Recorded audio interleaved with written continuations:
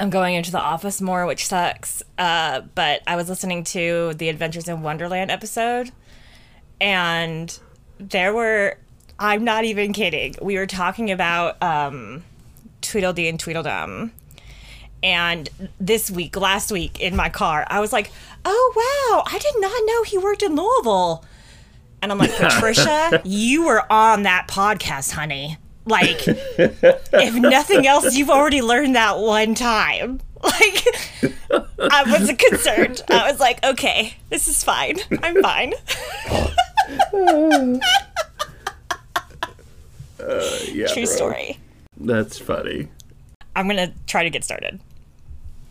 We'll see. I always feel a lot of pressure starting things off. I'm going to yell at you if you get it wrong. So I know. Pressure. All the Boyz II Men fans, myself included, helped the R&B supergroup get to #1 with Bended Knee, which stayed there for 4 weeks. Dumb and Dumber is holding the top spot at the box office, putting today's topic at #3. Rude. And Pogs are a full-on craze for grade schoolers across the nation. Today, we are going back to January 6th, 1995. Hey y'all, welcome back to the Wayback Recap, a podcast that obsessively explores all things past, from our favorites in TV and film, to virtual pets, Gigapets, Tamagotchis, Nanopets, or even Digimon. These needy, palm-sized 8-bit computer pets were all the rage in the later part of the 90s. I had a Tamagotchi. It was purple and had yellow writing. I loved it very much. I was a Gigabet kind of girl, so let me tell you about my Gigabets. The first one that I got shoplifting. It was a yellow triangle with a kitten in it. Like, that was the first one I got. I got that in DC. I feel like the statute of limitations are over on that. Where did you shoplift it from? I've never heard this story before. Oh, are you serious? So I shoplifted it at the mall somewhere in DC. Nice. On an Acolyte trip. 1 year. Nice. I was going through a shoplifting phase. Same. I'm sure it will end any day for me. But that was the first one I got. I also had a T-Rex that was like Jurassic Park. My sister had the Dalmatians from 101 Dalmatians. Cute. Oh my God, there were so many that they had that were specially branded for the Gigapets. I remember having a fuck ton of those too, and they would die. Oh, there was an alien one. I remember. Did you ever have that one? I just had a kitty. You are living it big. I had no idea. And then Nanopets, later versions, I guess 2000, I don't know, they talked. They were these big boxes sort of that talked. Kelsey had one that was a cat, I think. I love that. I'm Patricia. And I'm Brandon. And on today's episode, we are talking about a movie that's very near and dear to both Patricia and I's heart that came out in 1995. I would call it a cult favorite. However, I don't think a lot of people like it as much as we do, dude. I think maybe people just, I feel like it's just not known well enough. It didn't get the hype machine behind it like other movies. Well, it's going to change with this episode. Damn right. We're talking about Phil Hartman starring alongside Sinbad in Houseguest. So we had a full episode on Phil Hartman in our first season. I believe it was episode 12. Go back and check that out because there's a lot of great backstory on Phil Hartman in that. I am going to not focus as much on Phil Hartman today because I felt like we did so and I spoke very highly. And of course, I'm going to still say good words about Phil Hartman. Of course. But today, I'm going to focus on the star, in my opinion, of Houseguest. And I think that's a fact. I think top billing above the title, Sinbad. For sure. For sure. No disrespect to Phil, who we love very, very much. And do go check out that episode because we give him a full backup. But I'm excited to learn about Sinbad. Yeah, Sinbad's the shit. Talking about stuff that we wanted to do for season 2, and I just wanted an excuse to watch Houseguest because you were a Houseguest in my house. You were the Sinbad to my Phil Hartman. I love it. And I was just like, let's just watch Houseguest, and I'll do an episode on it. Fuck it. It's such a great movie. We bonded over it when we were younger, no? For I feel sure, like 100%. I think Houseguest is alongside the lines of Hocus Pocus for us, and all these other movies, Wet Hot American Summer, that we were like really, really bonded over in terms of our friendship. 100%. So I think if you're looking at the house of best friends, Patricia and Brandon, the foundation is made up of several like movies, pop culture, like Brandon just mentioned, Hocus Pocus, Practical Magic. We have these pillars that our friendship is based on, and one of them is Houseguest. Absolutely. I don't even know how it came into conversation, to be perfectly honest with you. I think it was probably one of those years that we lived together and Houseguest just randomly came on and we both flipped our shit, because that's typically what happened. Do you know what I think it was, Brandon? Is Brandon had a roommate and my living situation changed, and there was like, Brandon and I he was going to stop living with that roommate, and we were going to move in together. And I think there was some overlap where I needed a place to stay, so I stayed with Brandon and this kind roommate who let me stay with them. And so I was literally their house guest for like a month, and I think that's when it came up. I totally forgot about this part of our friendship, and you're absolutely right. Yeah. Oh my God, that's so funny. And you've always been the Sinbad in the Houseguest situation. It's really nice of you to say that. I don't think I told you. I had the sort of positive effect that Sinbad has in this film on this boring family whose lives he makes way better. 100%. Also, before we get too far into Sinbad, I think another reason why I especially love this movie is, longtime listeners to the show will know, my mom is a contrary person who hates everything. My mom loves Sinbad. She thinks Sinbad is the funniest motherfucker on this goddamn planet. So when she's not wrong. And she's not wrong. Show me a lie. You can't find one. So I think when HBO was playing this movie every 3 hours, basically for 2 months straight, Sue was like, "Oh, Sinbad, this is so funny. Put on the Sinbad movie." Okay, so we're going to talk about that. Yes. All right, we're going to talk about Sinbad because I feel like he deserves his own episode. 100%. And this is going to kind of serve as that for us. So, no disrespect to Phil Hartman, love you, but Sinbad is the star of this movie. 100%. Just as you were saying, Sinbad has universal appeal to everyone. I'm not joking to you when I say this. I love Sinbad as a kid. Me too. I remember Sinbad growing up. Like, he had comedy specials that came on HBO and other things, and that's how I was exposed to him, as well as, like, A Different World. But Same. That's where I saw Sinbad as a kid. Me too. Yeah, and so a lot of people actually were seeing a lot of Sinbad throughout the years. Before I get into like Sinbad's successful career, let me talk about who Sinbad is as a person really quickly, just to kind of give you some backstory and why he was so universally loved by everybody. I love it. I'm so excited to learn. Sinbad's real name is actually David Atkins. Huh. Yeah, right? Sinbad. David Atkins. I get it. I see why you changed it. He was born on November 10th in 1956 in Benton Harbor, Michigan. He's one of 6 children, Patricia. He has Donna, Dorothy, Mark, Michael, and Donald. I'm not sure where Sinbad falls into the line, but I am one of 6, so I kind of feel like I love it. Probably somewhere in the middle. Yeah. You know what I mean? Yeah. So Sinbad's parents were his mother, Louise, and his father, Dr. Reverend Donald Beckley. Whoa. Atkins. That's a name. Not a Dr. Reverend.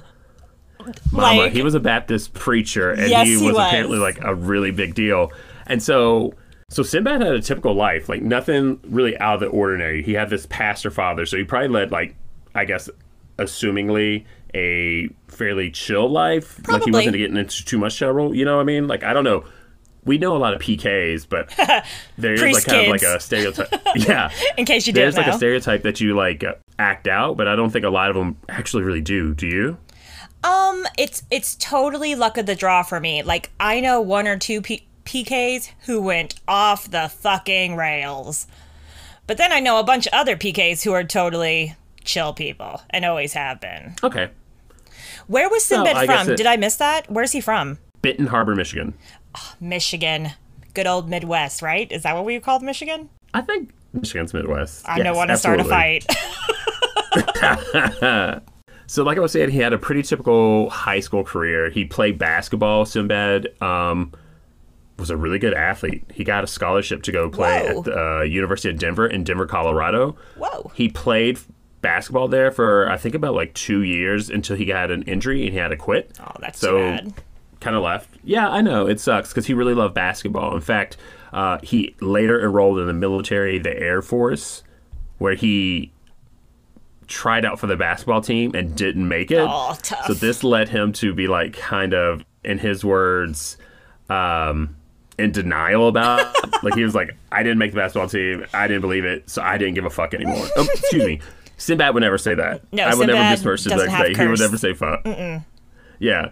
And that was just kind of like my summation of it. But he was just saying, I didn't care to be there anymore. So I just kind of like gave up. He started going AWOL numerous times. Oh, shit. But at the same, yeah, he got in trouble a lot for that. He was doing a lot of comedy on the side. Like he even did a little bit in the Air Force by hosting the talent show as well as performing and competing. When he was stationed in downtown Wichita, he went in a lot from base to like compete and do like open mic nights and things like that. So he was like working, but he definitely hated being in the military. Sounds terrible, yeah. After not being on the basketball team, like I said, Sinbad was like, I'm done with this shit. He eventually got discharged from the military, not for going AWOL, which you would think he did several times, like just didn't give a fuck. He parked his car in the wrong position, he said, and so that's when they eventually discharged him. That was the court martial, huh? It's like, this guy just can't park. We can't have him around here anymore. So after being kicked out of the military, Sinbad kind of was starting his stand-up career. He actually had a really, really significant stand-up career in his beginning because he starred on Star Search. Did you know this? Oh, I did not, but it makes perfect sense. So he was on Star Search and went really, really far. I think he got all the way to the finals. In pursuit of the finals, he beat out Dennis Miller. Holy shit. Yeah, dude. He then got to the final round of the championship of Star Search, like their stand-up comedian stuff that they did. I don't know if young people who listen to this don't know what Star Search is, but it wasn't a reality show. It was like America's Got Talent before America's Got Talent. Yeah, I would call it like the first one of those, like your American Idol. It was a talent contest that featured amateurs and up to professionals. A famous clip from the episode that Beyonce was in is on her self-titled album Beyonce. I love it. I think Britney Spears Flawless? was on. Flawless? Britney Spears was on Star Search. Christina Aguilera. Lots of people. Roseanne, I think, was on Star Search at one point. Like, a lot of people come through Star Search. Oh, yeah. That's so funny. I mean, so was Sinbad. However, in the final round, he lost out to podcast fave, John Kasser. Do you remember who John Kasser is, Patricia? I do. From Tales from the Crypt. Yeah, the voice of the Crypt Keeper. Yes. John Kasser beat Sinbad That's to a shame. win that Star Search. I don't know how Star Search. Do they have like seasons? I don't know how they work. I remember watching Star Search, but I don't remember Star Search. Same. I love that he beat Dennis Miller. I think Dennis Miller is not a funny comedian, and I love that he got beat by Sinbad. Eat shit, Dennis Miller. I kind of agree with that. But Dennis Miller also had a Tales from the Crypt like connection too, right? Like for he sure. was in Bordello of Blood. Dennis Miller had a very good relationship with HBO, I think. Like, the Dennis Miller show was on HBO, right? Oh my God, you're right. It was. Well, Sinbad wasn't no slouch though either. Like he actually got pretty successful after that. He started doing a lot more acting. He was cast on he was cast on a short-lived Red Fox sitcom before he was eventually cast on A Different World for 4 seasons, playing Coach Walter Oakes. For those who don't know Different World, it's a spinoff of The Cosby Show where Lisa Bonet, Zoe Kravitz's mom, Jason Momoa's wife, she was a character on there. I'm sorry. Oh my gosh. I'm so sorry. I didn't mean to do that. Yeah, alright. Their relationship? Exactly. Lisa Bonet played Denise Huxtable, who was Cliff Huxtable's second daughter.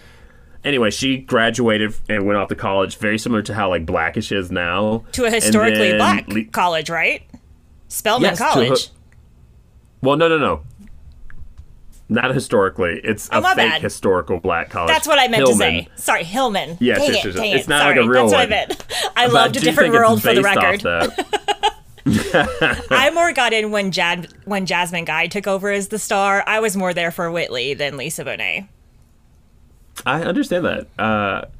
I like both of them. They're both biracial, great. such as myself. So Whitley, very much. I feel like I'm very Whitley. I'm just gonna say it. Oh, I think that shoe definitely fits. That was a very shady agreement from you, Patricia. After I just proclaimed my love for her, it should not feel like a read at all. So famously, Lisa Bonet, for those of us who aren't in the know, she got fired from the show for a couple of seasons for getting pregnant with Zoe Kravitz, Lenny Kravitz's baby. So Bill Cosby, upstanding gentleman as he is, that's sarcasm, fired her because he didn't like the idea of a teen pregnancy. Like, you know what I mean? Like, come on, Bill Cosby. Can you imagine the audacity of Bill Cosby firing someone for their personal life? Like, that is honestly, bold.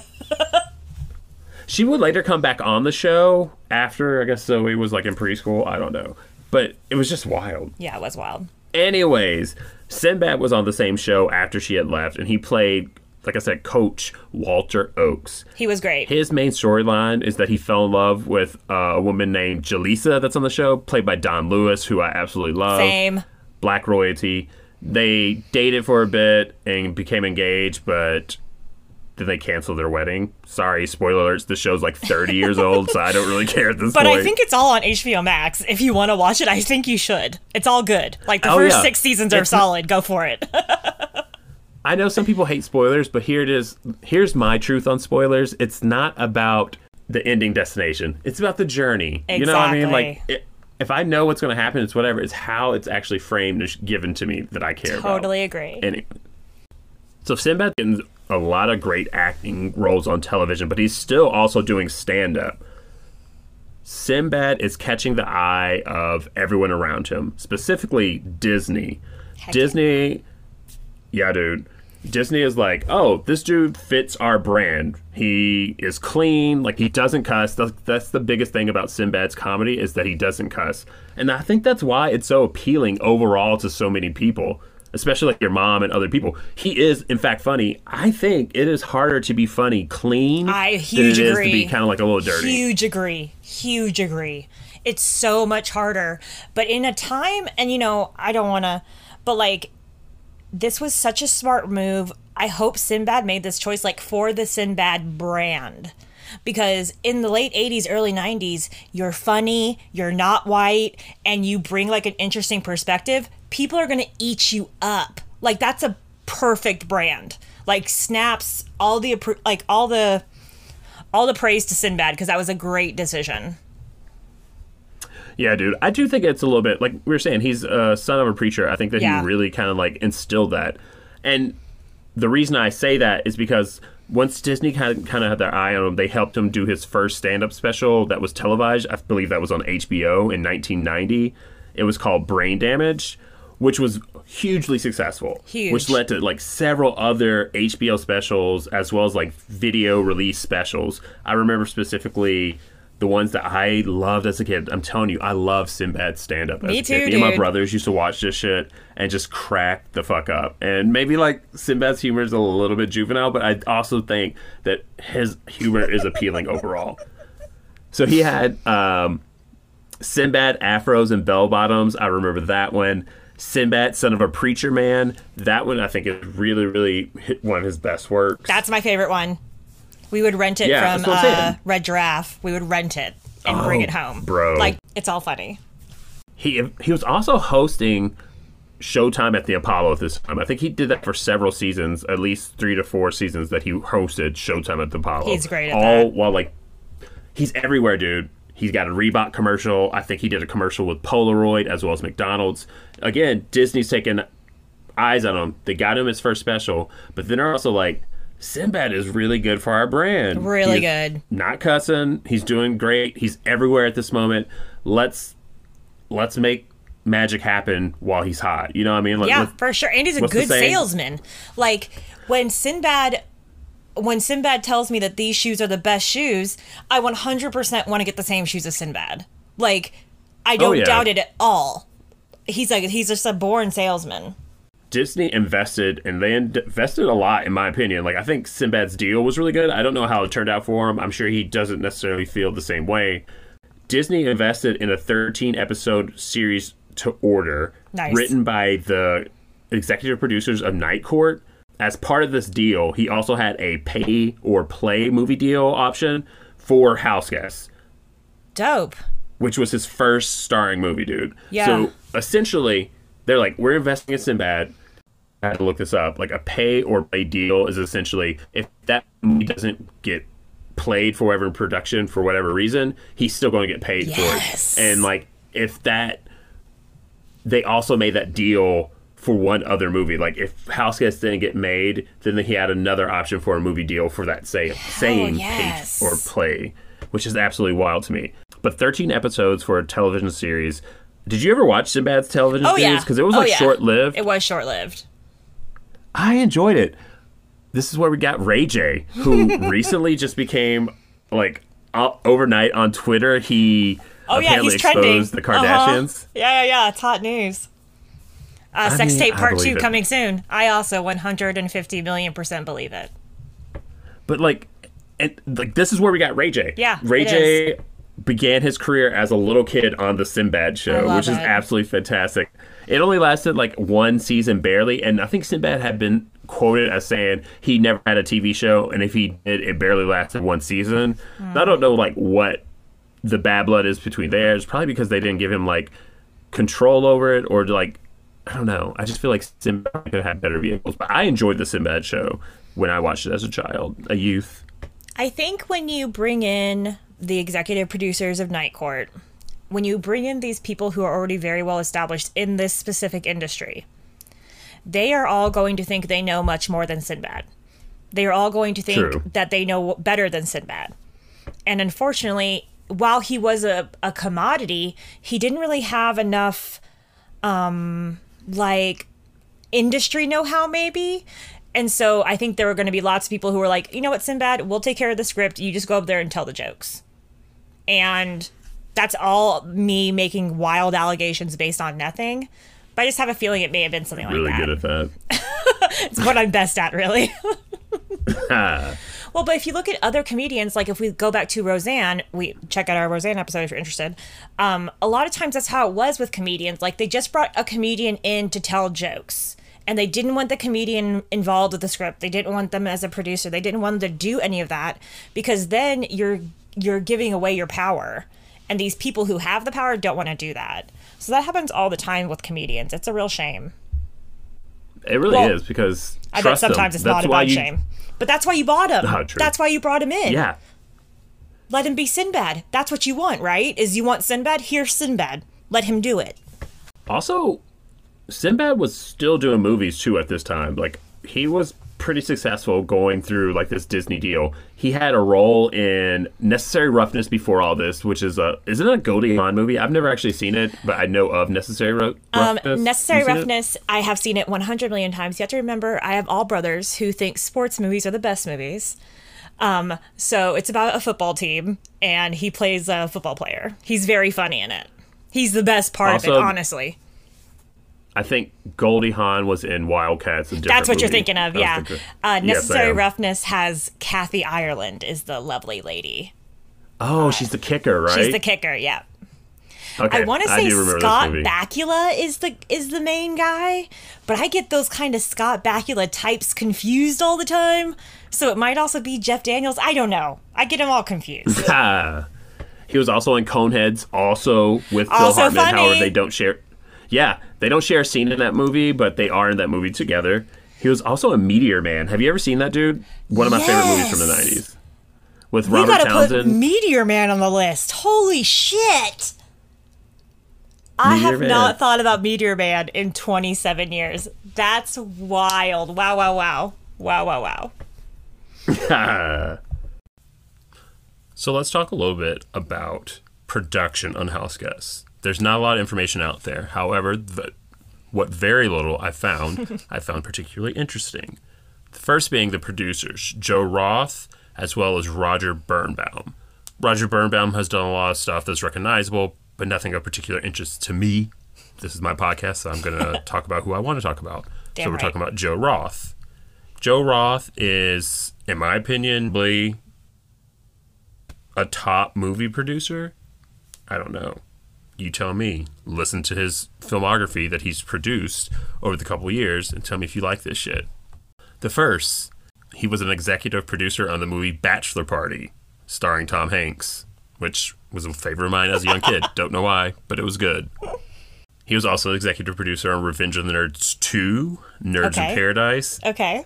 Kind of one of those sequels that surpasses the original, in my opinion, kind of like Aliens or Scream 2. I don't know. You tell me. Young Guns, Exorcist 3, Angels in the Outfield, A Low Down Dirty Shame, of course, Houseguest, Heavyweights. The hits just keep coming. Little Man, starring Marlon Wayans and Sean Wayans. I think it's a great movie. But anyways, he had a really great career. He also did Return of Xander Cage.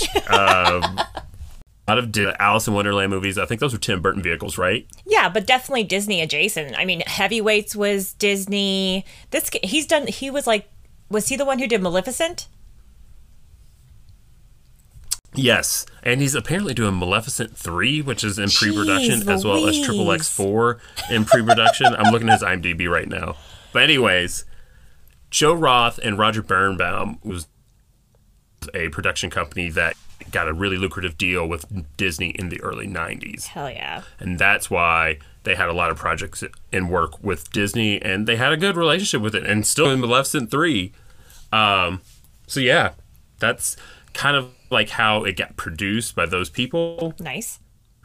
Now, after like production went underway, I think before they even started filming, they wanted John Candy to play the role of Kevin Franklin. Okay. The role that Sinbad eventually plays. Okay, I could see it. However, I could too, right? Like, it would be kind of like an Uncle Buck. I can definitely see that comedy, and I kind of would enjoy seeing that, but I think Sinbad does a great thing. It's just my opinion. Well, and but Sinbad John Candy had died. is like uniquely Sinbad.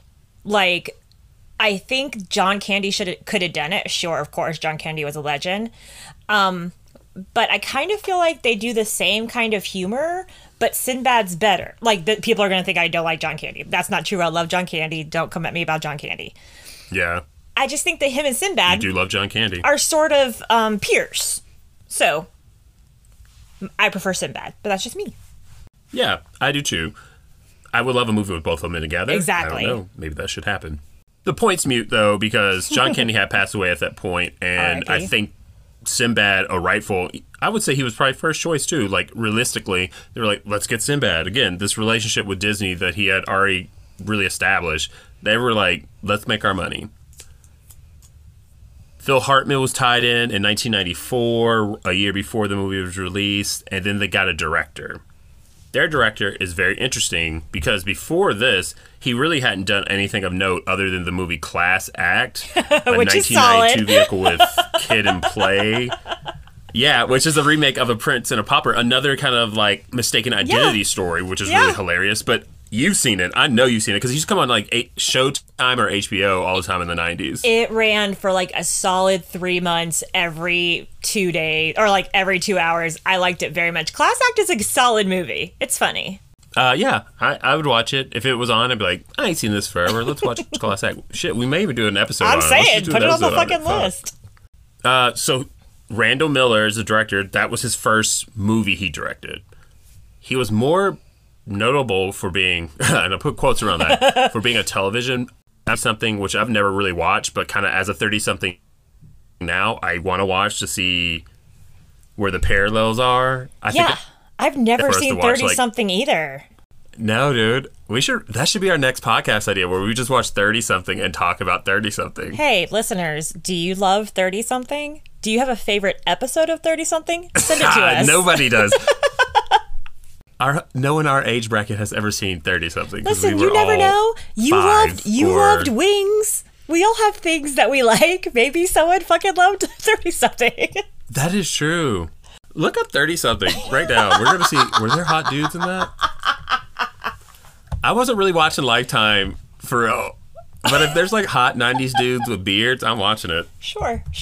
I feel like Rob Lowe was on 30-something, but I'm making that up. Like, I have that based on nothing. But I feel like 30-something, Rob Lowe, they feel like they go together. This cast. Maybe there was a hot 90s beard in here. I knew it. love that he doesn't even get a name. You just like, oh yeah, what's up, hot 90s beard? What? I forget what his name was. 90 or 30 something ran from September 29th to 1987 to May 28th, 1991. Oh yeah, we should talk about this. That's a lot of seasons. Yeah, we should. Interesting. Okay, we'll have to follow up. Stay tuned, listeners, for our second podcast we're coming out that's exclusively about 30 something.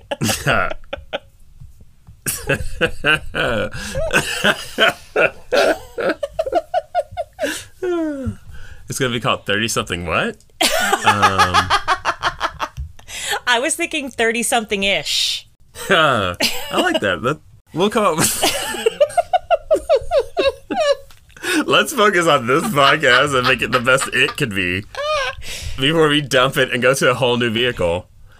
Oh shit! So Randall Miller directed that, an episode of 30 something, an episode of Parker Lewis Can't Lose, which I remember vaguely like watching that. It also rings a bell. Remember the dude who played Teenage Dan in an episode of Halloween episode of Roseanne played like a bully on Parker Lewis Can't Lose? That dude. That actor was on a lot. Like we should look him up because that kid acted. That kid worked. He really did. I hope he's doing well. I hope he's a good person. Then he also did an episode, not an episode, but the very first episode of Salute Your Shorts, the pilot. Which is cool, because I love Salute Your Shorts. Later see like a connection between that. Yeah, me too, dude. A camp show. We should do that our next premiere. Oh, That's when you guys want to get camp stuff. Yes. But he directed the pilot episode of that, and you'll see a casting choice from the original Salute Your Shorts play out in this movie today. Oh, nice. Anyways, that was his work before he got to Houseguest. Once he got Houseguest, he did a couple other things. One of the things he did of note, I want to talk about. Yeah. It is listed under his Wikipedia page as the Midnight Rider manslaughter conviction. Damn. I'm going to read that directly to you because I don't want to leave out any important details, so forgive me for sounding like a robot for the next 3 minutes. In 2014, on the first day of production of Midnight Rider, camera assistant Sarah Jones was killed during the filming of a scene.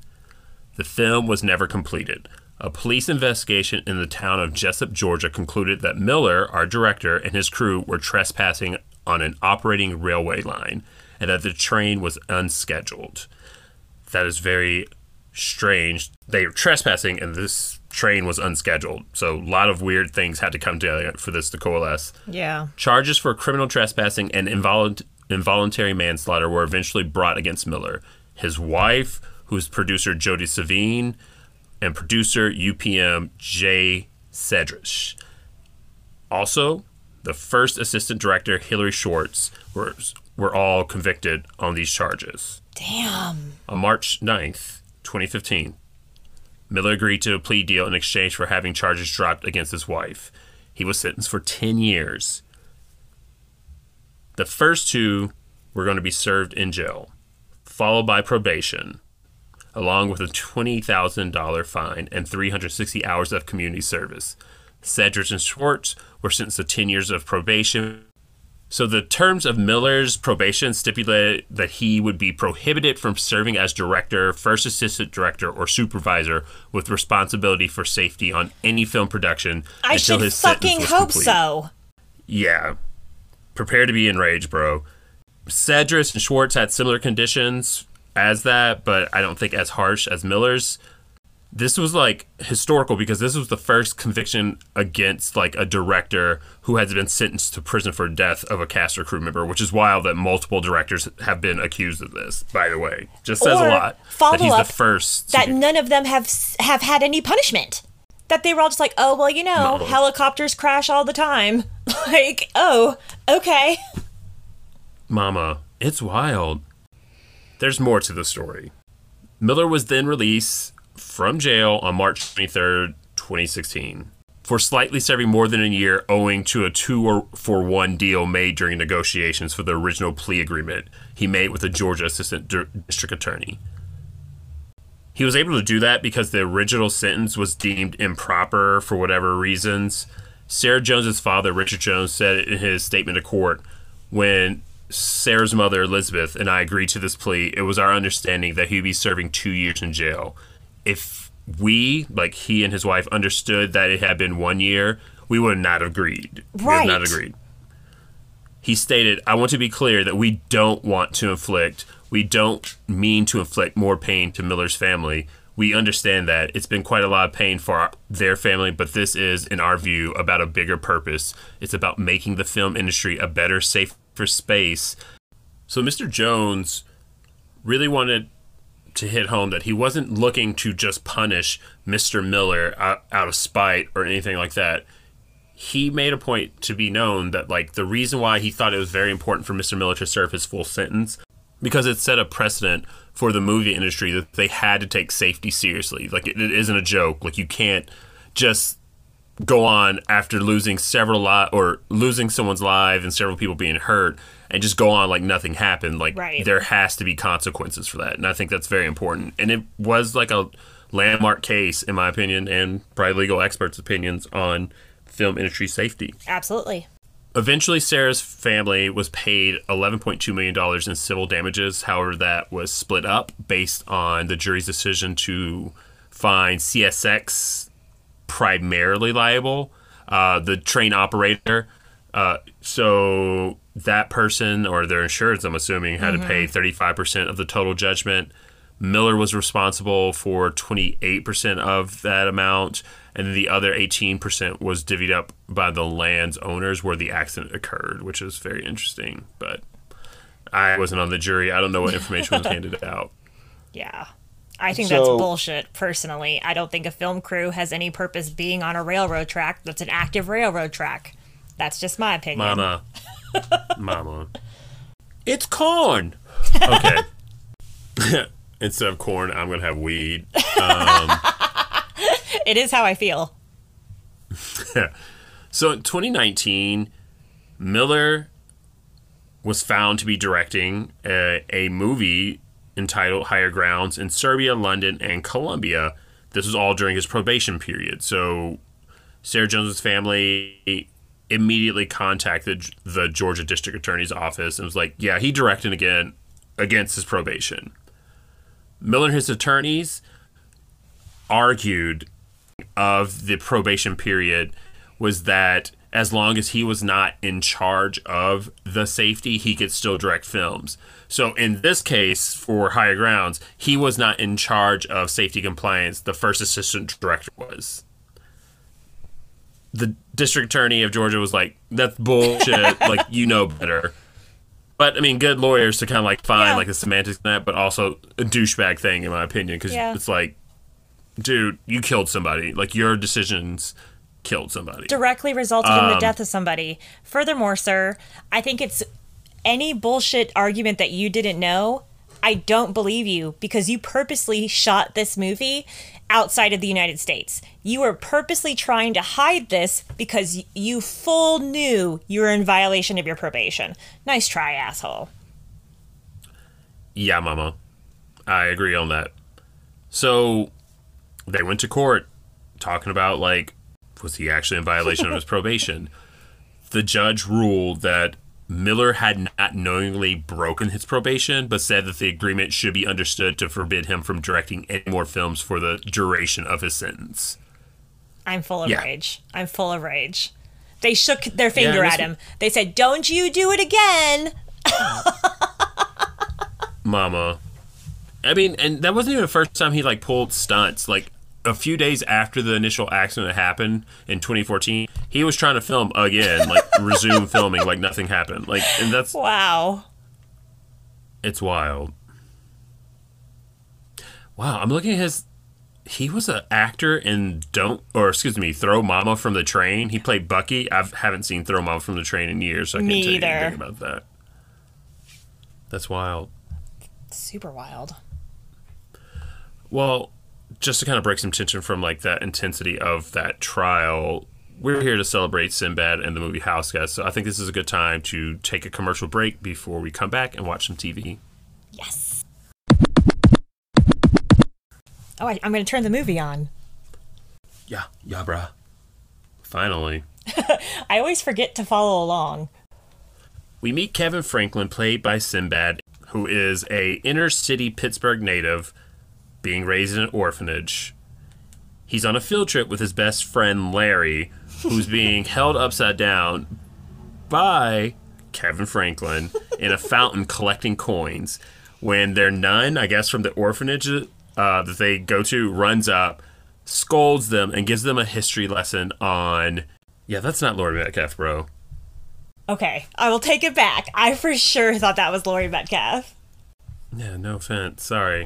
I mean, I didn't actually look, but I'm just looking at her on TV right now. I feel like I would have noticed. She just sounds just like her, even. Yeah, Sister Mary Winters is played by Valerie Long. Valerie Long, if you're listening to the show, do you constantly get mistaken for Laurie Metcalf? Because you sound just like Laurie Metcalf. Patricia is white woman racist. She thinks they all look alike. That's a fact.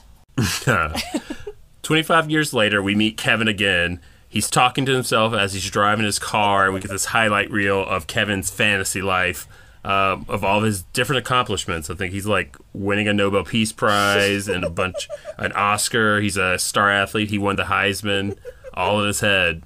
In reality, he's driving a rusted MG midget, and he's constantly coming up with get-rich-quick schemes.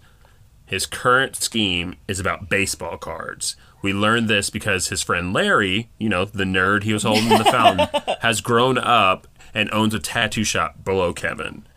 Larry's bringing up a gigantic box of God knows what when Kevin opens it to reveal baseball cards, because he believes that if someone gets hurt, they're worth more money, and people spend a lot of money on baseball cards.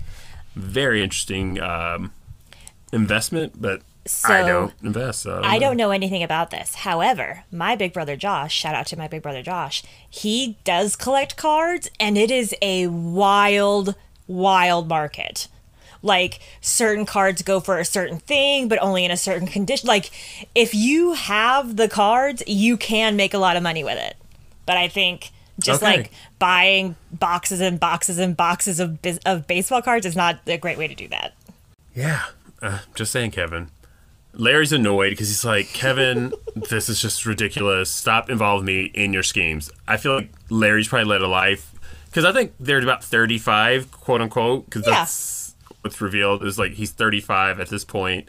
He's like, I'm tired of these schemes, which somehow triggers in Kevin's memory that he is late for dinner with his girlfriend and her boss. So he rushes out to dinner.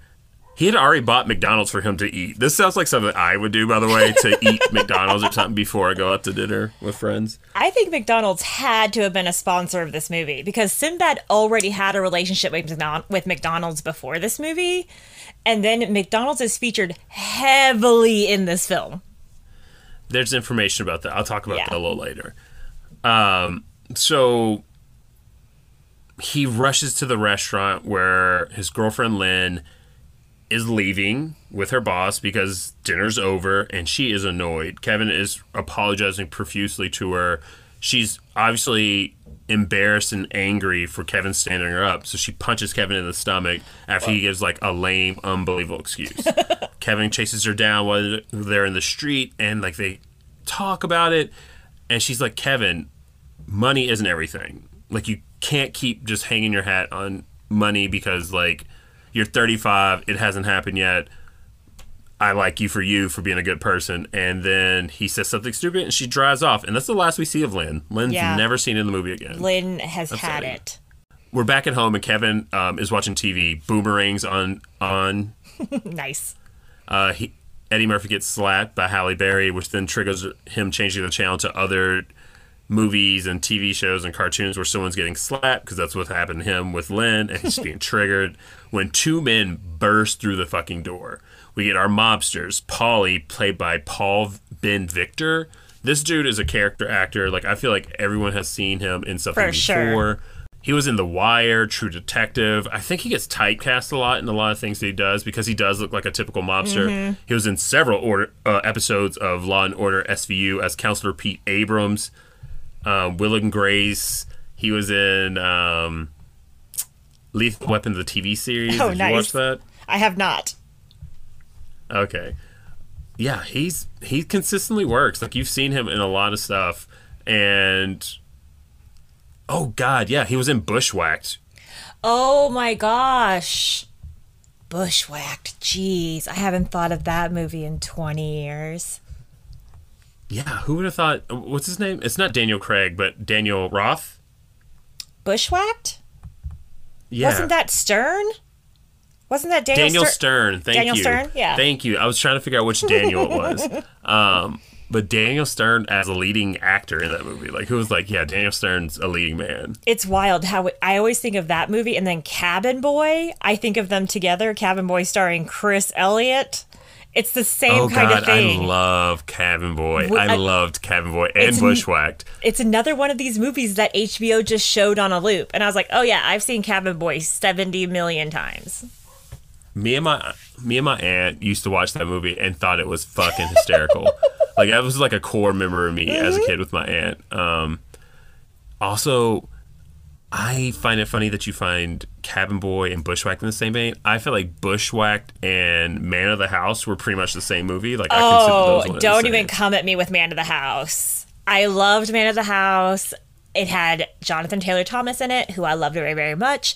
And double whammy has Chevy Chase in it, who my mom hates. So I get to watch something that actively annoys my mom and has my dream boyfriend in it. Come on. Your dream boyfriend. I appreciate that.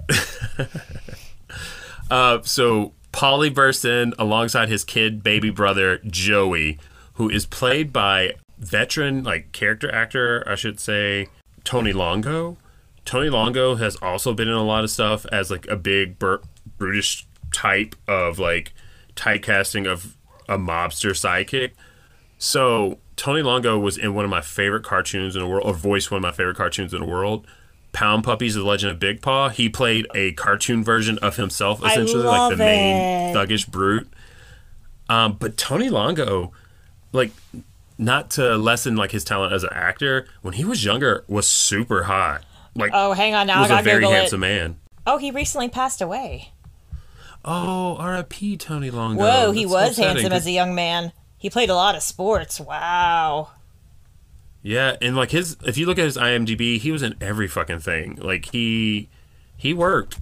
He really did. He was also in Aliens in the Outfield. Angels in the Outfield. So Joe Roth kept hiring him. That's cool. That's amazing. Oh my God, he was in that movie. I have to revisit Angels in the Outfield. I remember vividly going to see that one summer in Florida with me, my dad, and my brother Marcus in theaters. I love that. I saw it at the drive-in. Oh, no, wait, no. Now I'm embarrassed because that wasn't that movie. It was the other baseball movie where Rookie of the Year. Rookie of the Year, that was. Because we laughed at Funky Butt Lovin' for like 15 minutes. Still makes me laugh. Just for the record. Still funny. So our mobsters burst in. I am so sidetracked with this movie. I'm sorry. And they're looking for their money. That's right. Kevin owes the mob $5,000 from a handshake loan that has accrued taxes, penalty. Well, not interest. Taxes. Let me rephrase that. Interest and penalties. Upwards to $50,000. That's how much he owes the mob. Here's a little disclaimer from Cool Aunt Patricia. Do not borrow money from the mob. Never borrow money from anyone based on a quote-unquote handshake agreement. Don't do that. Write things down, guys. But also, don't do it. Don't do it. Don't take money from the mob. Kevin tells him he's going to get the money, and after a little bit of convincing, the mobsters allow him one more day to have the money, under the condition that he doesn't skip town. Quick cut to Kevin skipping town at the airport. Which, yes, girl, that's exactly what you do. Duh! He also is, like, in the airport with no luggage, but he has his quote-unquote hamster shaft in his little plastic cage that he's walking with, and on their way to the Bahamas when they're stopped by Tony and Polly. I put quote unquotes around this hamster because that is a guinea pig. I had a guinea pig growing up. That is a guinea pig. Yeah, they're totally different creatures, actually. Yeah, right? Like, why not get a hamster if you wanted to be a hamster? Or say guinea pig? Or is it like a character? I'm thinking too much into this. Or is it like it's like a bit? Like he purposely calls it a hamster knowing full well that it is indeed a guinea pig? I believe that. Yeah, I do too. Polly and Joey catch Kevin at the airport. And then they are escorting him back to, I guess, his death. I don't know. They're taking him back to a car, or trying to. When Kevin is like looking for any way to get out of this, when he spots a group of women, black women, who are walking in the airport with matching T-shirts on, and he uses his quick 90s brain. He's like, Denzel Washington is in the airport, which sends everyone into a frenzy. Like, people are screaming for Denzel. Yeah. Peak Denzel. Actually, I shouldn't even say that. Denzel's always at his peak. Fuck 100 million %.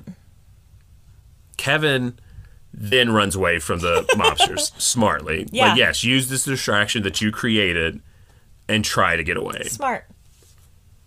Kevin gets pretty far, but the mobsters are still behind him. He's like, I need to create more time.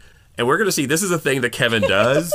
He decides to cause another scene by heavy-heartedly telling Shaft, this is the end of the road for us, buddy. I always said it was going to be me or you, and today it's you.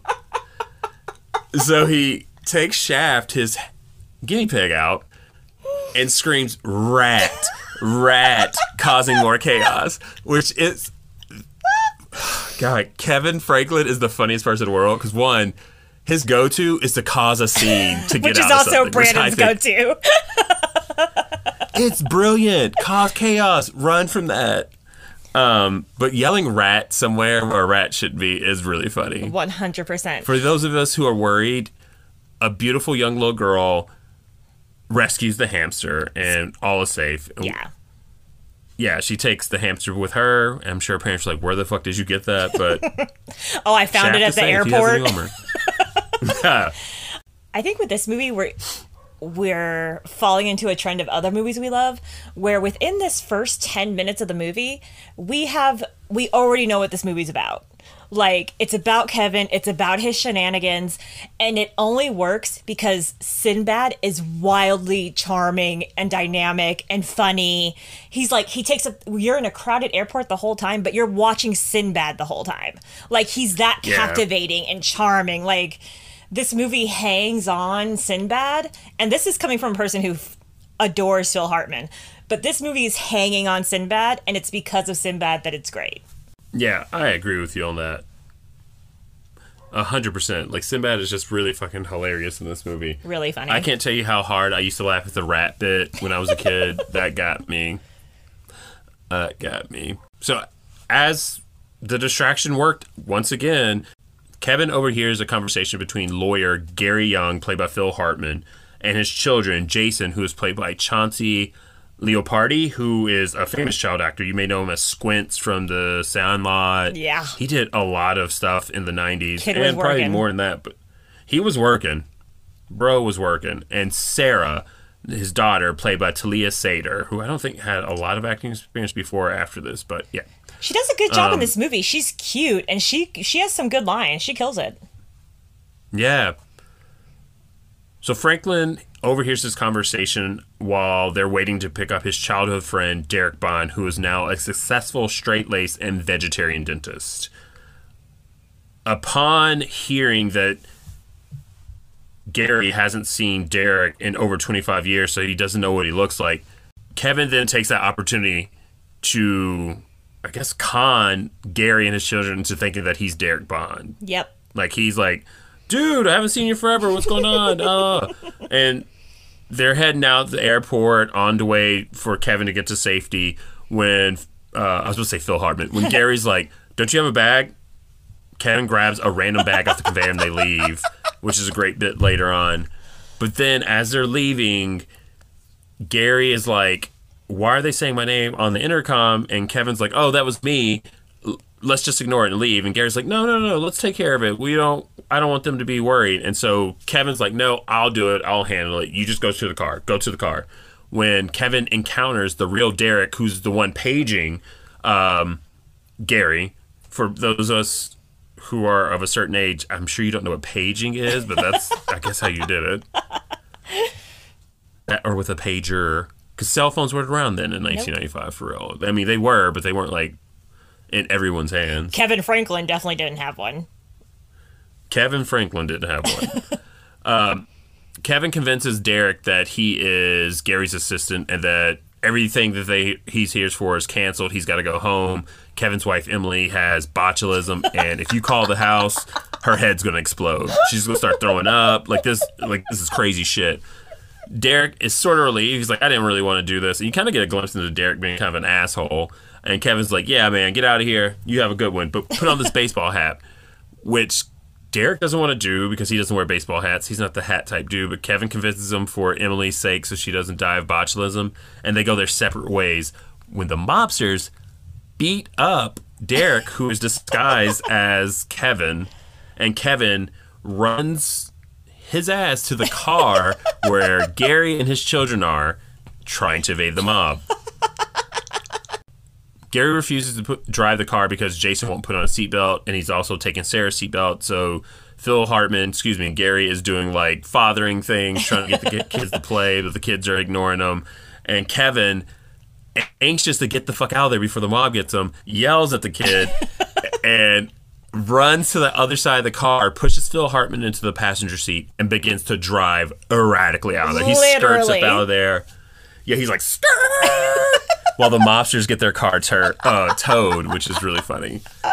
But also, if you hadn't seen somebody in 25 years and they pushed you to the side and then drove erratically out of the airport, what would you think about that? First of all, number one, that's a problem. Number two, Kevin is manic. He is obviously lying. To fall for this charade is what are we doing? This is clearly a person who just needs to get out of the airport. And I'd be like, hey, you don't have to lie. I'll help you leave the airport. It's okay. Calm down. Deep breath. But it's wild. You're a good friend to help. As they're driving away from the airport or the scene of the crime, Kevin's in the car making up outlandish stories to Gary about his life that he's just making up on the spot. And Gary's trying to reminisce with Kevin about their old times at summer camp where they became friends originally. Another camp movie. Love it. And then begins to sing a song called Goodnight Irene that Kevin obviously doesn't know the lyrics to and is just mimicking everything that Gary is doing. I appreciate this because they added Dairy Queen in the lyrics to this, and I love Dairy Queen. It's so silly because Kevin is trying. So Gary is giving Kevin little tidbits about Derek, and so Kevin's trying to fill in the blank and think on his feet, but he always has the most outlandish answer. It's always he's like, "Oh my god, I just lost my wife," and Gary's like, "What? I just talked to her yesterday," and Kevin's like, "Yeah, she died. She died last night." It's always the most extreme situation. Kevin realizes that he's actually been roped into going to Gary's oldest daughter's school for a career day conversation. Yeah, that teacher. Everybody probably had a teacher like that who sucked. For sure. To get out of someone asking more questions, this is when Kevin again does what he does best and causes pandemonium, chaos, and destruction by announcing that there were Pearl Jam tickets in each one of his books, causing the students to go into a frenzy. It works. He did it 3 times so far. It's worked every single time. Yeah. If anything I learned from this movie is if I don't want to do something, cause a scene. And Gary is just going right along with it. Nothing about this seems weird to Gary. Gary's just smiling. He's like, thank you so much for coming, man. Gary is just the most laid back, cool dude. I love it. As they're leaving the auditorium, Gary introduces Kevin to his daughter, Brooke, who's played by Kim Murphy. This is his eldest daughter. She's very goth and dark. And then she has a boyfriend who forgive me, I don't think they would have been together in real life. Her being a goth and then him being a wannabe rapper type. It playing does not, the role of white black man. It does not work. I mean, I don't know. I'm not from this town, so I don't know what the options, the pickings were. But this is her boyfriend, Steve, played by Kevin Jordan. But he wants you to refer to him as ST3. No. And I won't. Absolutely not. Steve. Absolutely not, Steve. Please sit down. Baby Steve. Steve is the worst. Hate and Kevin's Steve. not impressed, rightfully. One of my favorite lines in this part is as Steve is walking away, Kevin goes, "You stay tan now," as the kids drive really off. Funny. It's really funny. We find out that Steve's a senator's son, a state senator's son, so he's checks out. Privileged, to say the least, and douche. Now, at the Young family house, we meet family Rottweiler Carl, who Kevin's rightfully afraid of because this dog's huge. And they're walking on the porch when Kevin's veneer cracks just a bit because he almost falls and breaks his neck on Jason's skateboard, which is on the porch. I feel like, yeah, I would be mad too. Bitch, put your skateboard up. It almost killed me. I would be furious. I had a terrible habit of leaving my rollerblades in the front yard, and it would fill my mother with rage. So much so that one time the straw broke her back. She took my rollerblades and gave them away. Donated them. Good parenting. Good parenting. Way harsh too. And this is Patricia's villain origin story. So we're inside their house, and we realize that a chaotic party is being prepped for the evening. I guess this is in honor of Kevin coming to visit after 25 years, which is super weird. But they're having this huge party, and then we meet Gary's wife, who's very busy. She's a corporate mom. Emily, she's played by Kim Greist. Kevin goes to his room where we learn Jason's a terrible basketball player from outside. His dad doesn't even want to practice with him because he's always busy. Like, busy dad. Kevin is very excited about his new digs as well. He's like, damn, this is nice. This is a nice house. And this, like, floral, oh my God. It was like a 90s floral explosion of diarrhea on the walls everywhere. It was like flowers, pink, red, it was like Laura Ashley threw up. Laura Ashley. This is when we're interrupted by Sarah, the youngest daughter, holding towels to give to Kevin. Kevin uses this opportunity to talk to Sarah, who initially asks him about teaching her French, and he's like, what else do you know about me? Which is kind of smart. Like, really, you know what I mean? Smart. Like, Sarah's going to spill the beans. She knows everything that's going on in that goddamn house because no one pays attention to the little kids, and they're listening. But here's the thing, caveat, that means she's going to tell your secrets. So you got to be careful. We'll get to it. Yeah, you got to be careful. We'll get to it. Kevin gets the dirt from Sarah. He's like, what did your dad tell you? He tells him that he is from Baltimore. He met them at summer camp, and Kevin's like, aha, what do I do for a living? When mom interrupts and is like, Sarah, leave Kevin alone. Come downstairs. Kevin doesn't get his answer, and he's left really, really nervous about what the fuck do I do for a living? I don't know. Like, how do I make this up? Gary comes into Kevin's room after Sarah walks out and lets him know that they're really happy to have him as a house guest, but he should be getting ready for dinner. So Kevin opens the bag that he stole from the conveyor belt to reveal a black tuxedo, but from a funeral home. It's embroidered with GFH on it, and he's like, holy shit, I did this. And hilarity ensues. We see Kevin heading down to the party, and Brooke sneaking in her boyfriend Steve after her mom has grounded her, and Steve gives a gross wink to Kevin as he runs to Brooke's room. Gross. Hated so it. Gross. Steve, you suck. So we get to the party, and Kevin's pretty charming. He's mingling with the guests. He's making everybody have a good time. He's talking. People ask him what the acronym GFH stands for, and he's just making up based off the person.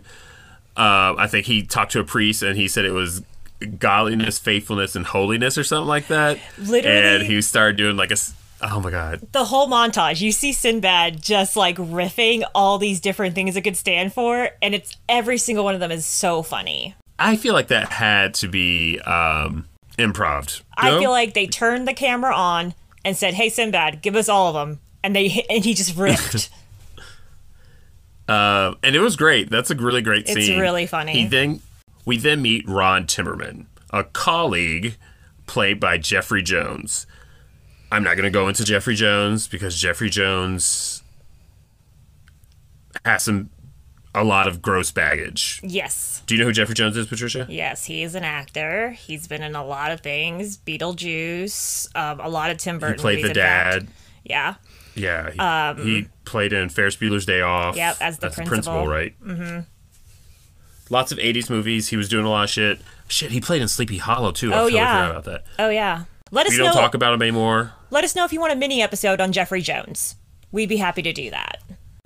Anyways, we meet his character, and then we meet a couple other house guests who are, like, talking to Evan, who is known to them as Derek, and they're asking his professional advice. And Kevin has no idea what the fuck they're talking about. He's like, whatever. And he's like, how about my wife? Doesn't she look great? And then she smiles, and Kevin's like, whoa, yikes, and walks off. We later learn from Kevin's eavesdropping of Gary and Gary's friend that Kevin, who is playing Derek tonight, is actually a very successful dentist. Kevin's elated. He's like, I don't have to worry about this anymore. I am a dentist. I can fake that. When we flash forward inside the party, Gary is introducing everyone to Kevin, who is a renowned wine aficionado. Oh, no. I don't know if he's a sommelier or not, but he's asking Kevin, who is playing Derek, to taste the wine, to give some tasting notes so everyone can enjoy.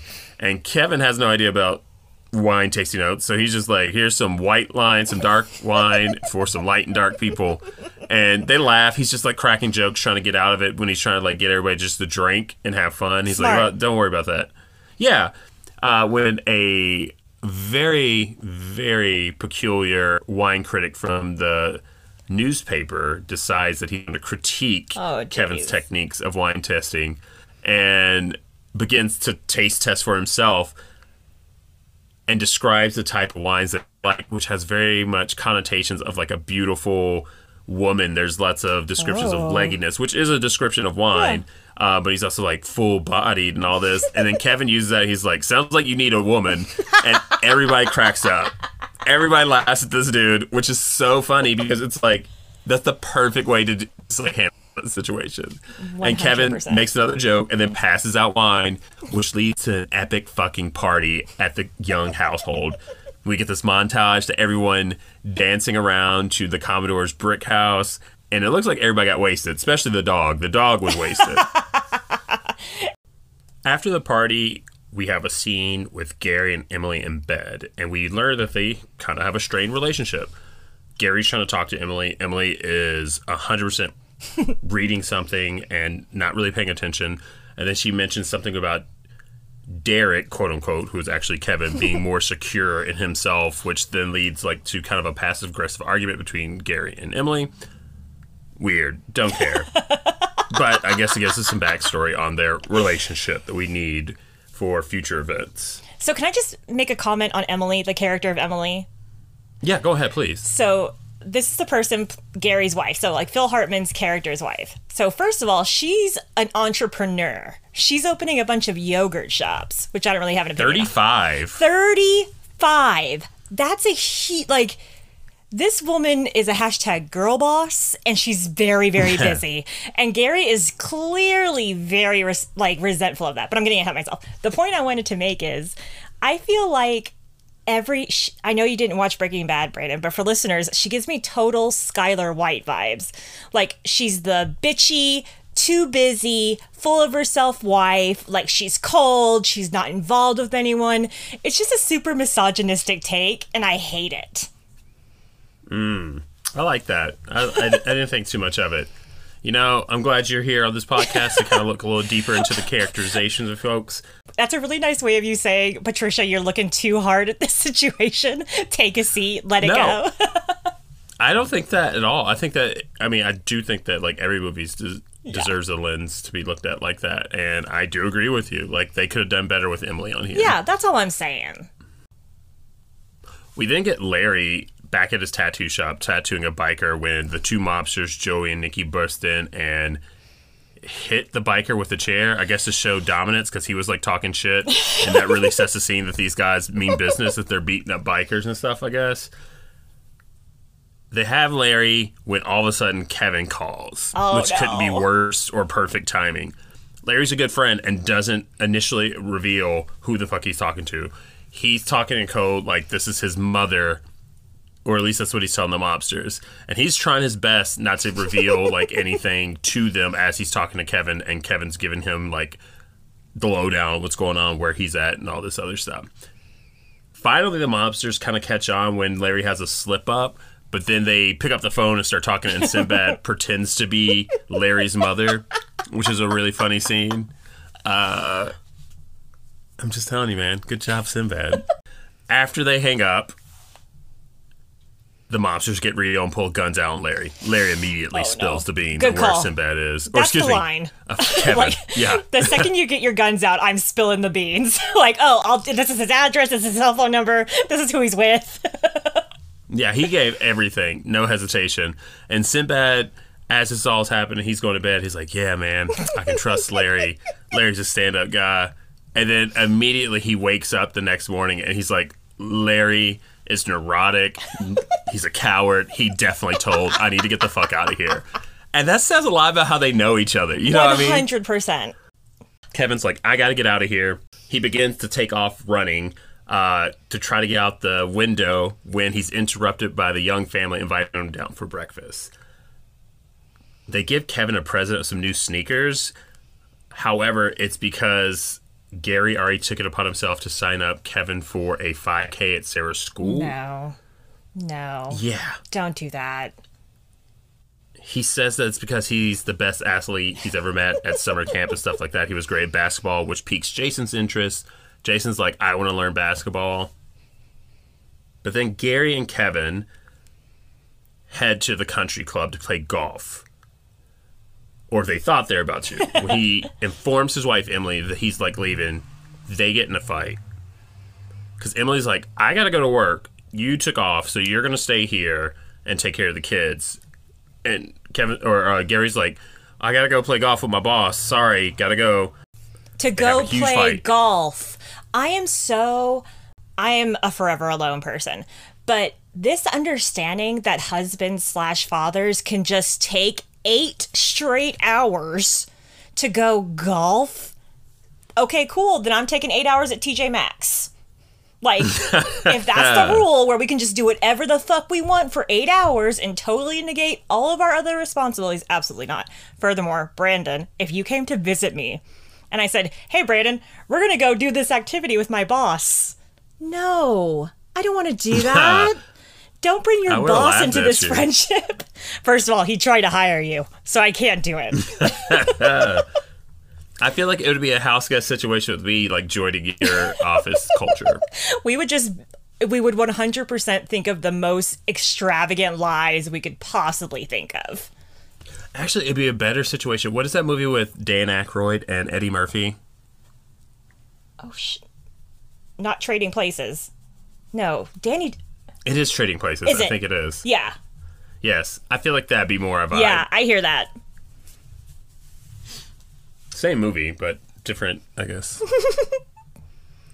Kevin begins to feel kind of guilty, like, listening to them argue over about, like, just kind of, like, random house stuff. So he comes back in from being outside and apologizes before he tries to sneak out again, being chased by Carl, their giant Rottweiler.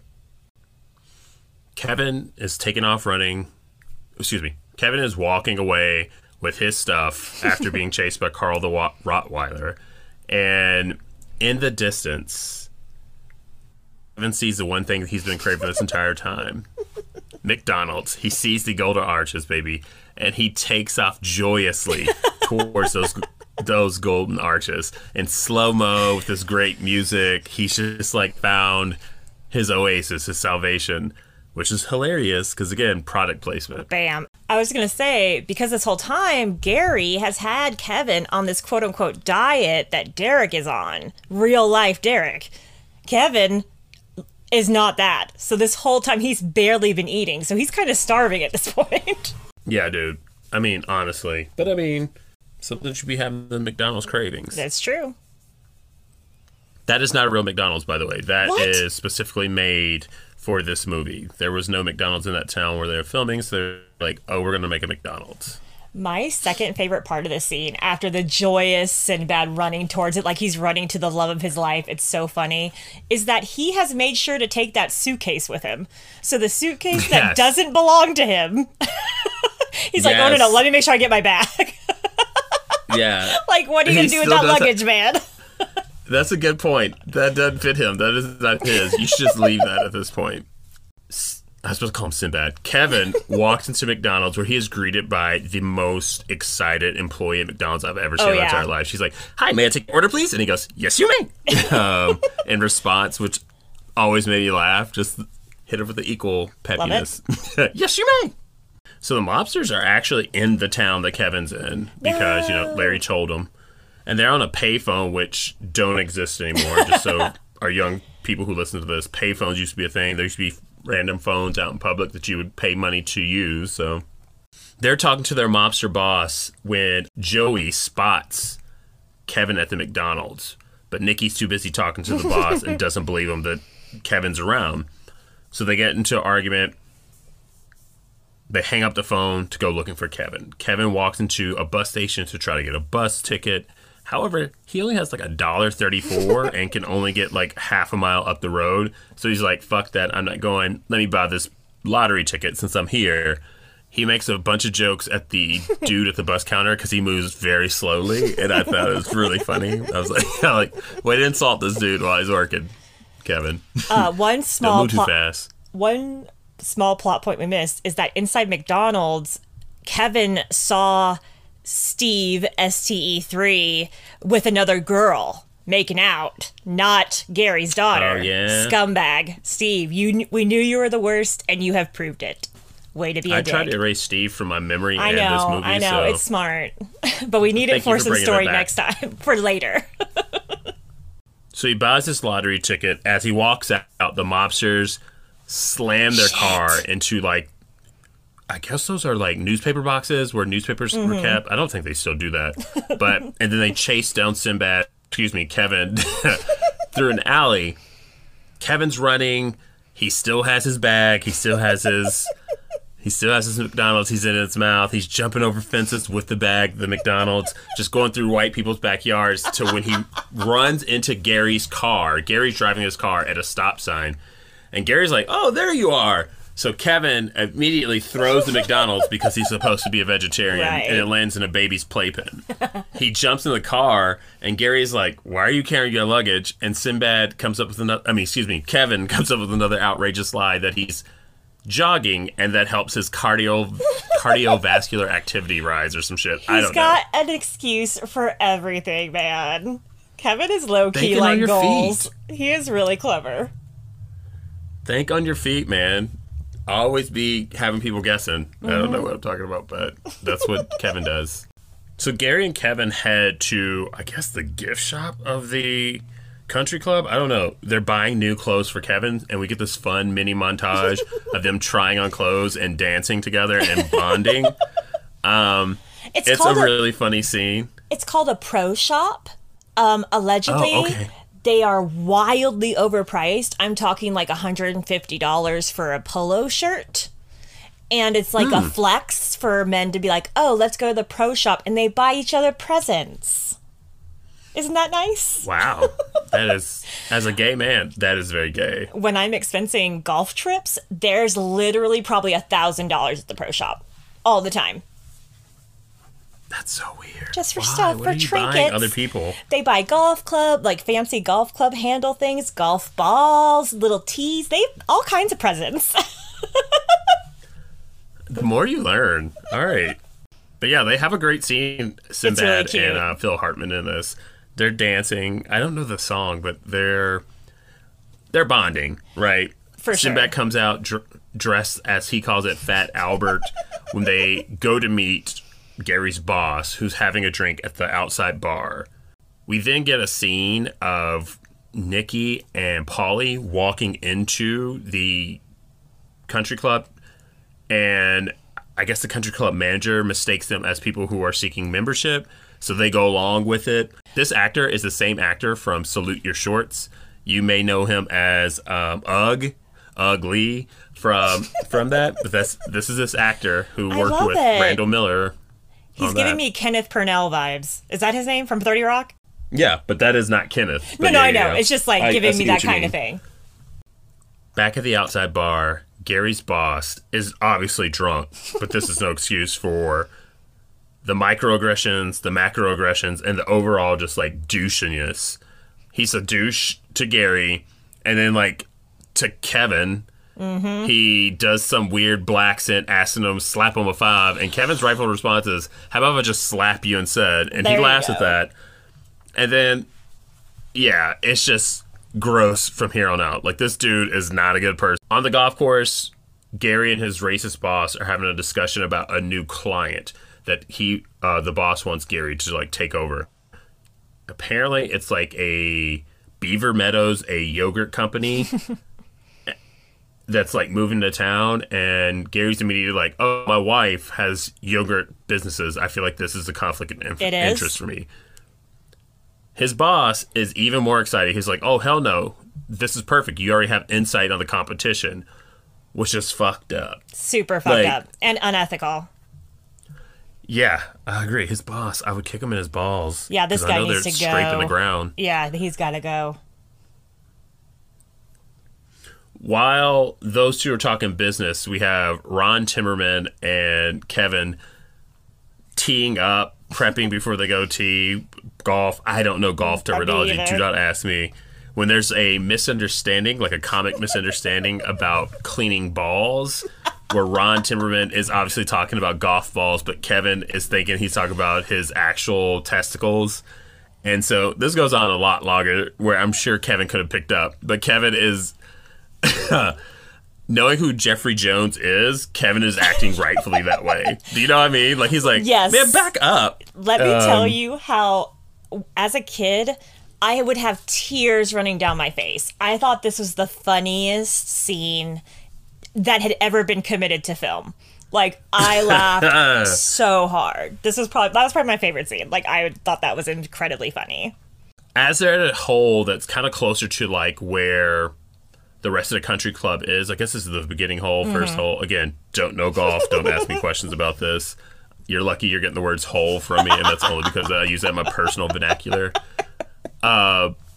Kevin spots the mobsters, so he decides to convince the other guys to play a rousing game of speed golf, which is something he just made up, but somehow someone else has heard of and completely, like, goes on board with it.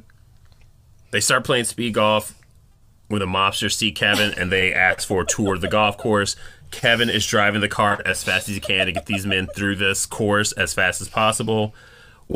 As they're driving the golf cart, excessively fast, I'll be honest, racist boss falls out and breaks his tooth.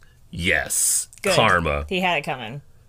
That's when Dr. Timmerman decides that he needs emergency surgery, and that he wants Kevin to come with him and sit in on it, I guess. So we get a scene of both of them at the office prepping for the surgery. Dr. Timmerman has to leave the office really quickly because his receptionist or hygienist, I don't know what her role is, said that he was needed. While he's gone, Kevin decides to wash his hands with Novocaine. As Kevin's hands are numb from using the Novocaine, he continues on with conversation and whatnot with everyone else there, and turns out that the guest that is in Dr. Timmerman's office was the real Derek Franklin's actual teacher. Oh, Lord. As well as his class to come and watch how great Derek Franklin is, which adds a lot of pressure because it's like, this dude knows who Derek Franklin is. Says a lot about racism because he didn't realize that this was not Derek Franklin. He just thought that Derek put on some weight, which everyone laughs at. While we're sitting there, one student asks if we could see Derek Franklin actually perform the surgery. Meanwhile, Derek this evening has numb hands from Novocaine.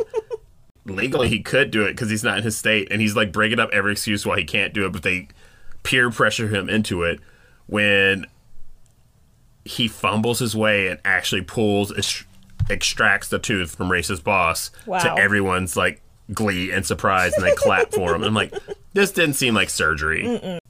Kevin and Gary are sitting around. I have no idea where the scene is, but I guess it's somewhere in town. But it reminds me of like an abandoned train track that you would see in like an 80s movie, like Stand By Me or some shit. Very much. And they're just like talking and like bonding when Gary pulls out a Big Mac and is just like trying to eat it, or actually is eating it, and Kevin can't help himself, snatches it out of his hand in desperation and just devours it. The two men bond because Gary's like, oh, I'm glad you're not like perfect. But then they also have a lot in common, regardless of just being like two different backgrounds of men, and we get another touching bonding scene between the two. Later, we see Kevin hanging with the young children as Gary is too busy. He's got work to do.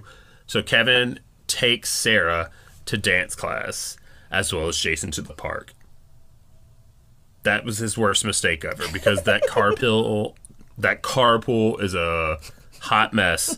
Sarah's in the back with two of her friends from ballet class, and they're screaming. They're teasing Jason. He's getting bullied by his little sisters. I think that's weird, like how you get bullied by three little girls, but that's just me. As they're at a light, Kevin, who is driving, sees the mobsters. So he acts proactively.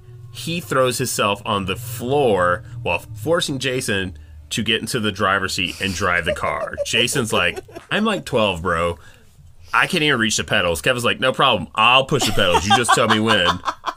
So he does this with strangers' children's in the car. Like, Mama. Children are full in this car, and he's like, let's just hide from these mobsters. Like, Kevin's sense of self-preservation is stronger than Stone. I love it. It's quite impressive. So they floor it, because mobsters start taking after, because they realize that that's the same car that they've been looking for that Kevin was in earlier. So the girls in the back are screaming their heads off. Jason's terrified, like, navigating his car, and they're just, like, on the sidewalk, hitting stuff. The girls are screaming directions. Kevin's still flooring it, and the mobsters are still behind him. This is an epic chase scene with kids. It's hilarious. And then the car pulls over for a bit. When the mobsters get out and walk to see if it's Kevin, Jason sticks his head out, and Paulie is like, oh, it's just a kid joyriding. He doesn't investigate further. That's none of his business, and I appreciate that. And Kevin gets away. After dropping the girls off at ballet class, Kevin takes Jason to the park so he can play basketball, and he tells him, I'm just going to let you stay here, and I'm going to head back, and I'll come back to pick you up later. As he's walking away, he sees older kids bullying Jason on the basketball court. So he decides to go over there, check things out, and he's like, Jason, what's up? What's going on? And they start ridiculing, like, both Kevin and Jason. So Kevin's like, you know what? Let's play some basketball. Let's play 2 against 5. Whoa. Let's make some stakes. I'll give you this car if I lose. If you lose, we get your clothes. Jason's like, dude, I suck. We are not playing this. That is my dad's car. You can't put this on me. Let's not do this, because this is a bad idea. Kevin gives a rousing speech to Jason. He's like, dude, I've watched you play. You got it. You just got to believe in yourself. You can't. If there's one thing Kevin's good for, it's believing in himself. That's you know what I'm I mean? saying. Oh, yeah. Oh, yeah. He is confident. Like, Yep. Emily was not wrong. He is not insecure one bit in himself. He is very confident. I mean, you have to be fairly confident to pull a grift on an entire family for several days. Yeah. Pretty confident. To say the least. So he instills some of that confidence in Jason. And another montage scene. If there's anything about the movie Houseguest, you're getting a montage and you're getting a chaotic screaming scene from a bunch of people. That's all I'm saying. They play basketball, and it's Jason and Kevin versus the bullies, nameless 5 bullies. Kevin decides to play a little dirty with them, which I think is hilarious. Me too. He checks the ball in the face of one of the bullies, and then uses that same maneuver to scare the rest of them. And then you just get the scene of him, just like him and Jason, honestly, shooting threes, scoring a bunch of points, knocking shit out. Where Sinbad is guarding all 5 kids. Like, he just has his arms out. And it's like, come on, Jason. Like, watching Sinbad dominate a sporting event with children is funny. Yeah, absolutely. Sinbad's huge, though, too. I think he's like 6'3". Yeah, he's a tall guy. So, obviously, Kevin and Jason win, so they win all the clothes of the bullies, and they're all in their boxer shorts on the court, shivering in the middle of summer. Spring, summer, I don't know. It's Memorial Day weekend. Later, Larry is going through it on the phone with Kevin when he's confronted by that biker from earlier who is not happy with the tattoo work that Larry did. He got a shitty tattoo. We hear Larry hang up, and then we also hear Gary talking to Kevin as Brooke and Emily fight. Teenage drama, you know what I mean, man? Like, Gary's like, what did you say to her? And Emily's like, I didn't say anything to her. I just was I was around, and she's upset. And Brooke said some weird stuff about, like, poetry and death and very gothic Lydia Dietz type Very stuff, much, which I yeah. appreciate. She's going through it. Yeah. When Emily is like, hey, Kevin, I know this is an imposition, but you have a special relationship with our children that you've known for 2 days. Literally, could you talk to her? 22 hours. Could you please go deal with my bitch of a daughter? Thank you. We don't want to. And you're here. Excuse me, Mr. Blackman. We're letting you live in our house for a few days. Go help our children. Hey, Sinbad, could you Mr. Belvedere this? Mr. Belvedere. So Kevin goes up to Brooke's room where she's up there, she's sad, and he's like trying to crack jokes, and she reveals that Steve is cheating on her with another girl. Yeah. Kevin definitely knows this already because, again, at McDonald's, he saw this with his own eyes. So he's trying to build her up. I mean, he's telling her the truth. He's like, you're really beautiful. That Steve dude's a slime bag. You don't need anything to do with him. Like, you be you. Here's some great advice. This is a trope, kind of. This whole movie is kind of a trope for black cinema. This is called, like, the magical Negro, in a sense. Like, he has, like, all the... Anyways. After having to deal with these people's kids and taking care of their life, Kevin's like, I gotta get the fuck out of here. I can't do this anymore. But before he leaves, he decides, I'm gonna just scratch this lottery ticket off that I bought earlier. And he has won. Like, Kevin has won the lottery. He's won big. He's about to be on TV. He's about to get to spin this wheel at a chance to win more money. He is just super fucking excited. That's when Gary comes in and interrupts Kevin. And he's like, hey, I know you mean a lot to our family, and I want to let you know that because you've been helping us out a lot. When we hear a knock at the family's door, Sarah, the youngest of the youngs, opens the door, and the mobsters ask Sarah if a black man named Kevin lives there. And Sarah's like, no, bitch, I don't know you, and slams the door. Good girl. Good girl, right? They knock again angrily, and she opens it again, and Sarah's like, didn't I tell you not to knock on this goddamn door? And essentially sicks her dog, Carl, on these people as they home improvement their way off the porch, falling on fucking skateboards and shit. But not until Sarah after laughs. Sarah pulls their fucking gun. She reached into Bro. Paulie's waist and grabs his gun, which has a silencer on it, and points the gun at the adults before sicking Carl the dog on them. Like, Yeah. Sarah's, I mean, wow. Yeah, Sarah, it's alarming that she went straight for the gun. And rightfully, they were terrified. They're like, what the fuck? That's when Kevin comes in after the dog chases away the bad guys, and he takes the gun for Sarah, puts it in the dishwasher, which fires it. Whoa. And he and Sarah pretend to watch a movie. When the family hears that, they're like, what was that? Oh, he's like, oh, it's just TV. And they're cool with it. Never brought up again, even though there should be a hole in the dishwasher. And then Sarah and Kevin have like a little conversation about Sarah being able to keep a secret that his name is Kevin, and she won't tell anybody because she's good at keeping secrets. And then she proceeds to call him Kevin right after that, in front of him. Thanks, Sarah.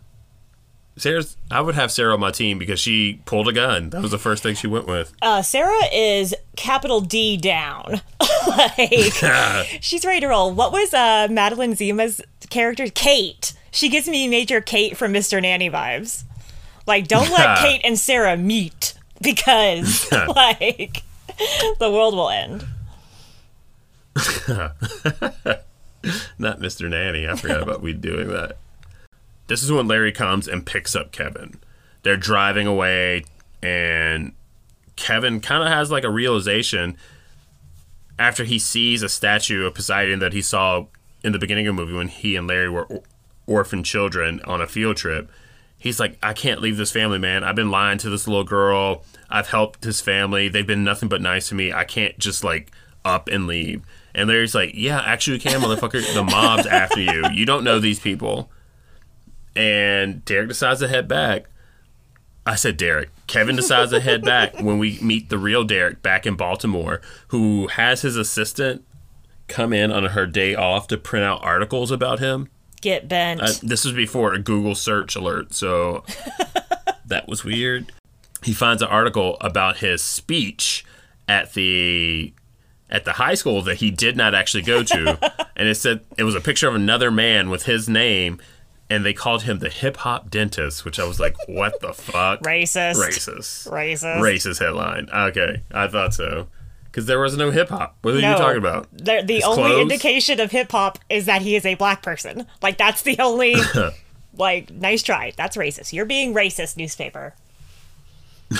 We cut to ST3, Steve, with his new white girlfriend, Kelly, when Kevin walks in and convinces Steve to leave to find more honeys in their own little personal, like, vernacular skills with one another.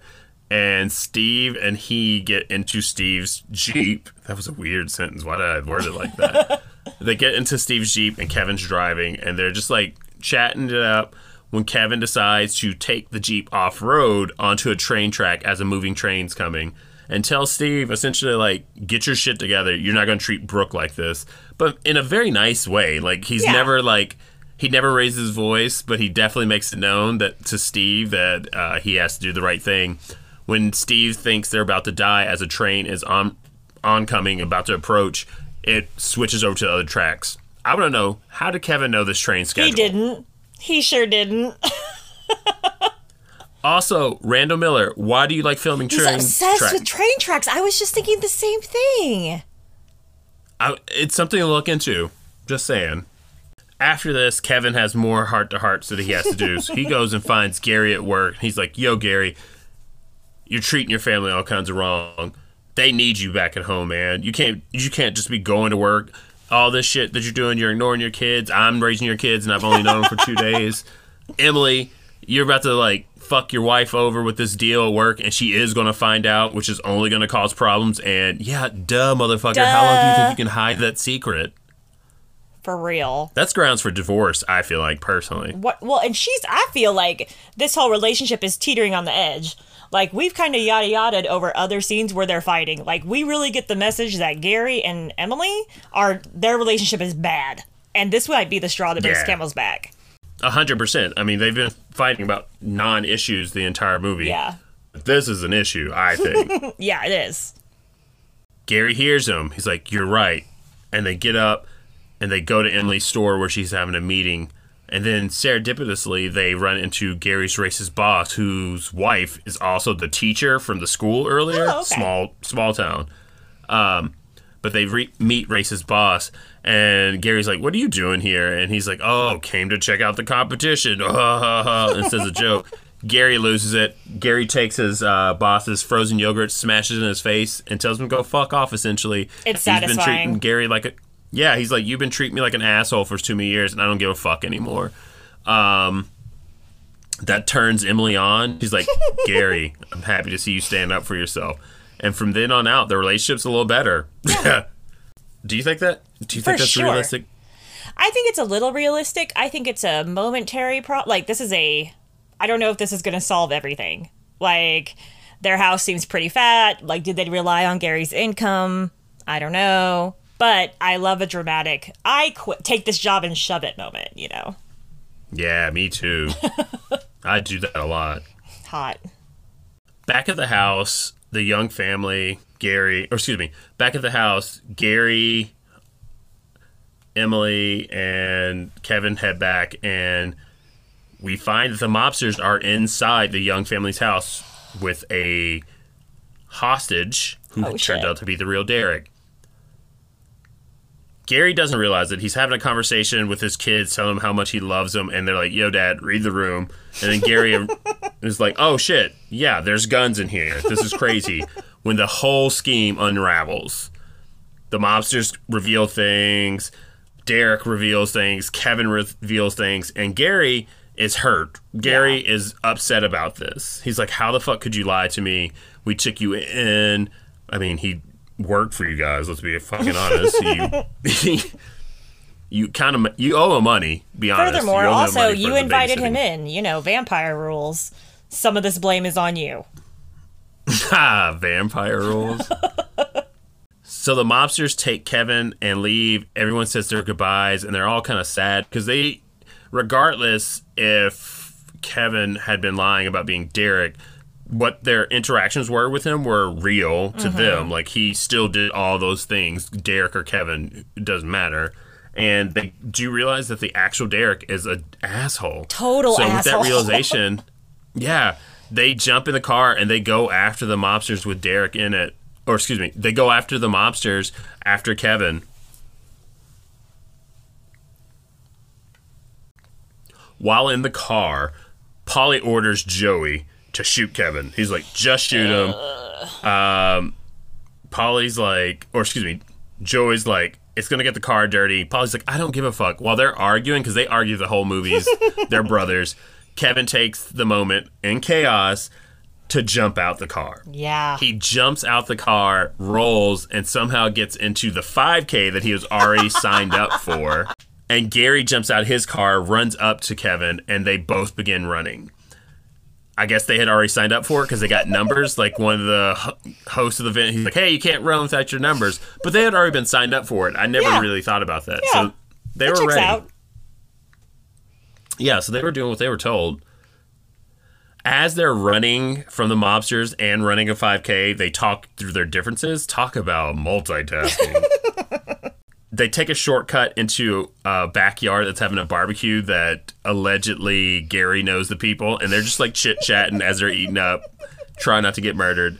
And then they take a shortcut, and they cut in front of Ron Timmerman. Throughout this entire thing, Ron Timmerman has been cheating. He's been claiming to be an athlete this entire movie and how he's training for a race, which is just a 5K at a school. But as he's running, he's been like pushing people. He's been cutting people off. He's been hurting people. So he's upset when Kevin and Gary cut in front of him, quote unquote, cheating. Just throwing that out there. Kevin and Gary end up actually winning the race. And as they've won and they're leaving, they literally run into the mobsters. Shit. Like, run into the mobsters trying to get away. The mobsters are like on their phone. And they grab Kevin. They're like, Kevin, you're coming with us. We're about to do what we're about to do with you. And Gary's like, Kevin, we talked about this. Give it up. And he gives the winning lottery ticket to the mobsters. And they take that for his debt. Jeez. Which I'm like, really? That's wild. Why would they want that? I have no idea. We then quick cut to 6 months and 4 days later. Kevin and Larry are pulling up in a Porsche. Oh! Bought with the money that Kevin got from his best-selling book. In the house, a handbook for Houseguests. This is around Christmas time. Kevin's living large. He said everything he had always said. He manifested. Yeah, he did. Sorry. It's okay.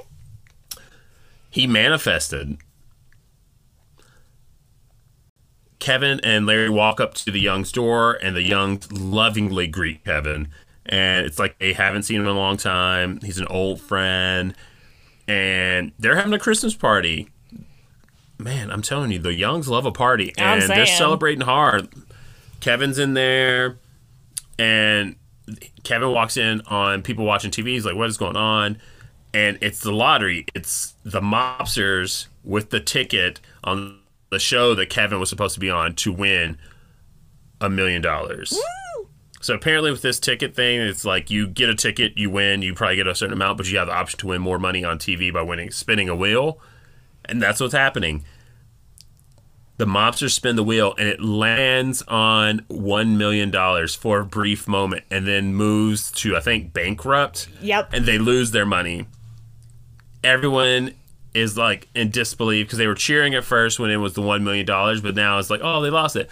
Kevin is excited. Kevin is elated. Like he couldn't be happier. He is taking such joy in this. It is hilarious.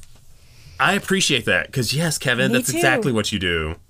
The next scene, we see Carl drinking spiked eggnog. Carl's the Rottweiler. This is a dog drinking eggnog. Hilarious stuff here, people. Gary calls Kevin to come outside with him so they can grill some burgers. This is a great scene. It's really They're sweet. grilling burgers, and they're parodying Christmas songs with food lyrics. This is all improvised. And Sinbad calls Phil Hartman Phil in this, and Phil Hartman calls Sinbad Sinbad in this. Like, they drop character, and they're just, like, making up songs together. It's really it's sweet. one of my favorite scenes, and it ends the movie on that. It's really satisfying. Yeah, they became real friends. Phil Hartman and Sinbad have excellent chemistry together. Like, they're really funny together. They're funny together the whole time. And even with Phil Hartman sort of playing the straight guy, they're still really funny. Like, that dance montage at the pro shop is really cute. Like, they have really good chemistry. 100%. I wish they would have been friends afterwards. So that's the movie Houseguest. It was a moderate success. And by moderate, I think you and I probably gave a lot of money from watching it on HBO to the studios, because that's the only way I think people saw it. No offense to that. I think it's a great movie. Mentioned earlier in the episode, this movie premiered at number 3. The top box office spot belonged to Dumb and Dumber. Movie number 2 was Disclosure. Have you ever seen Disclosure? I have seen Disclosure. I've never heard of it until today. So. Oh, really? It was like sexy, Demi Moore. I think Michael Douglas is the dude in it. It's fine. Here's the spoiler alert, kids. Dumb and Dumber and Disclosure are not as good as Houseguest. I said it. Man. Well, Houseguest only grossed $26 million in North America. I think it took like $10 million to make. Yeah. So, I mean, not a bad return. They made their profit, but it wasn't like, it wasn't like a hit. It wasn't a hit, but Sinbad still had that deal with Disney. Right. So he actually went on to go make First Kid, which was a great movie, like a Disney vehicle for him, and a few other movies as well. He did one more movie with Phil Hartman, which would be their third total together, Jingle All the Way. They didn't share any scenes in that either, but they were still in the movie together. And they were both excellent. Sinbad is the highlight of Jingle All the Way for me. Jingle All the Way was going to be our Christmas episode for a bit. And if you guys are interested in it, let us know. We'll do it. A little bit about Mr. Sinbad's personal life. He has worked consistently since he's been on the scene, to be perfectly honest with you. There has been like a couple of times where he's taken a few years off for breaks for like health reasons and stuff like that. The one most recently has been from 2020. He had a stroke. Yeah. But I still think he was working because he was on like a comedy series called Rel. He was doing voiceover. He's done so many fucking commercials. I know. Or, excuse me, cartoons and stuff. He was on Steven Universe. Yep. Sinbad works. Yep. Like, I remember there's like a joke or something like that where they were like making fun of Sinbad. Like, where is he now? I'm like, Sinbad has been working, girl. Yeah. He did voices on American Dad. He did episodes of It's Always Sunny in Philadelphia. Like, Sinbad ain't hard up for a job. Sure not. He has been married twice, which is very interesting. He was married in 1986. They divorced in 1992. They remarried in 2002 and are still together to this day. He and his wife. Stop it. I love that. Yeah, that's wild. They took a 10-year break. Sometimes they have 2 children together. I guess, man, they were like, let's get back together. They had 2 children together, Royce and Paige, who both work in the industry. Cute. Royce is a sound editor, and Paige is an actress and set designer, from what I gathered on IMDb.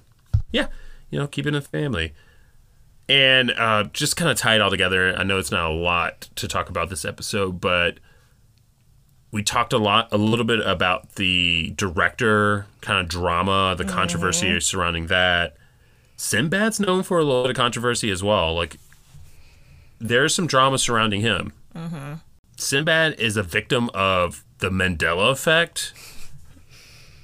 We talked about this we talked about this before on a mini episode, I think. Mm-hmm. The Mandela effect is a false memory that is sometimes shared by multiple people, but the phenomenon was dubbed so the Mandela effect because a paranormal researcher reported having vivid and detailed memories of news coverage of South African anti-apartheid leader Nelson Mandela dying in prison in the 1980s. That did not happen. No. But lots of people believe that. There's been several instances of the Mandela effect, like the Berenstein Bears versus the Berenstain Bears, which is real. Mr. Peanuts, like, does he have a monocle or does he not? Sinbad's controversial Mandela effect is actually a movie that never existed. It's called, or believed to be called, Shazam? No, Kazam, one of those.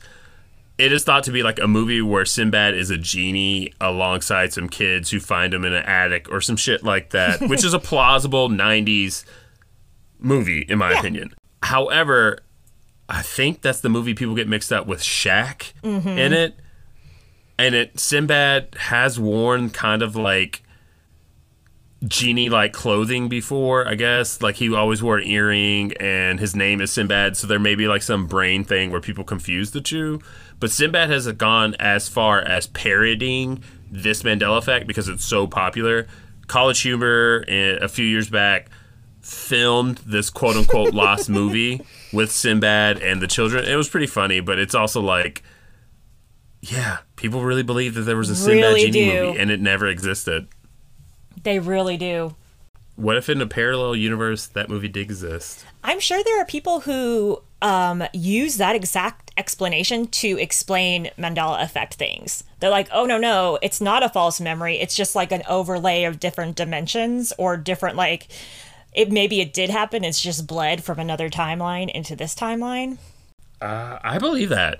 Could be. I'd like to think that I can travel the multiverse. I may be this universe's Scarlet Witch. I don't know yet. Still trying to figure that out. Let me know. I'll That'd give be you exciting. updates. It may be real. Might be. Thank you all for tuning in. If you have any questions, suggestions, or embarrassing confessions, please send us an email at thewaybackrecap@gmail.com. That's thewaybackrecap@gmail.com. Follow us on Instagram at thewaybackrecappod. If you'd like to support the show or listen to bonus content, exclusive episodes, visit our Patreon page. Our original cover art is by Laura Strobish. Remember, wherever you listen to podcasts, follow or subscribe to The Wayback Recap. If you enjoy yourself, please rate and review the show, but if that's too much, we totally get it. Tell a friend. Preferably a responsible friend who will rate and review the show. And join us next time. I'm Brandon. And I'm Patricia. And on behalf of The Wayback Recap, take care of each other, y'all.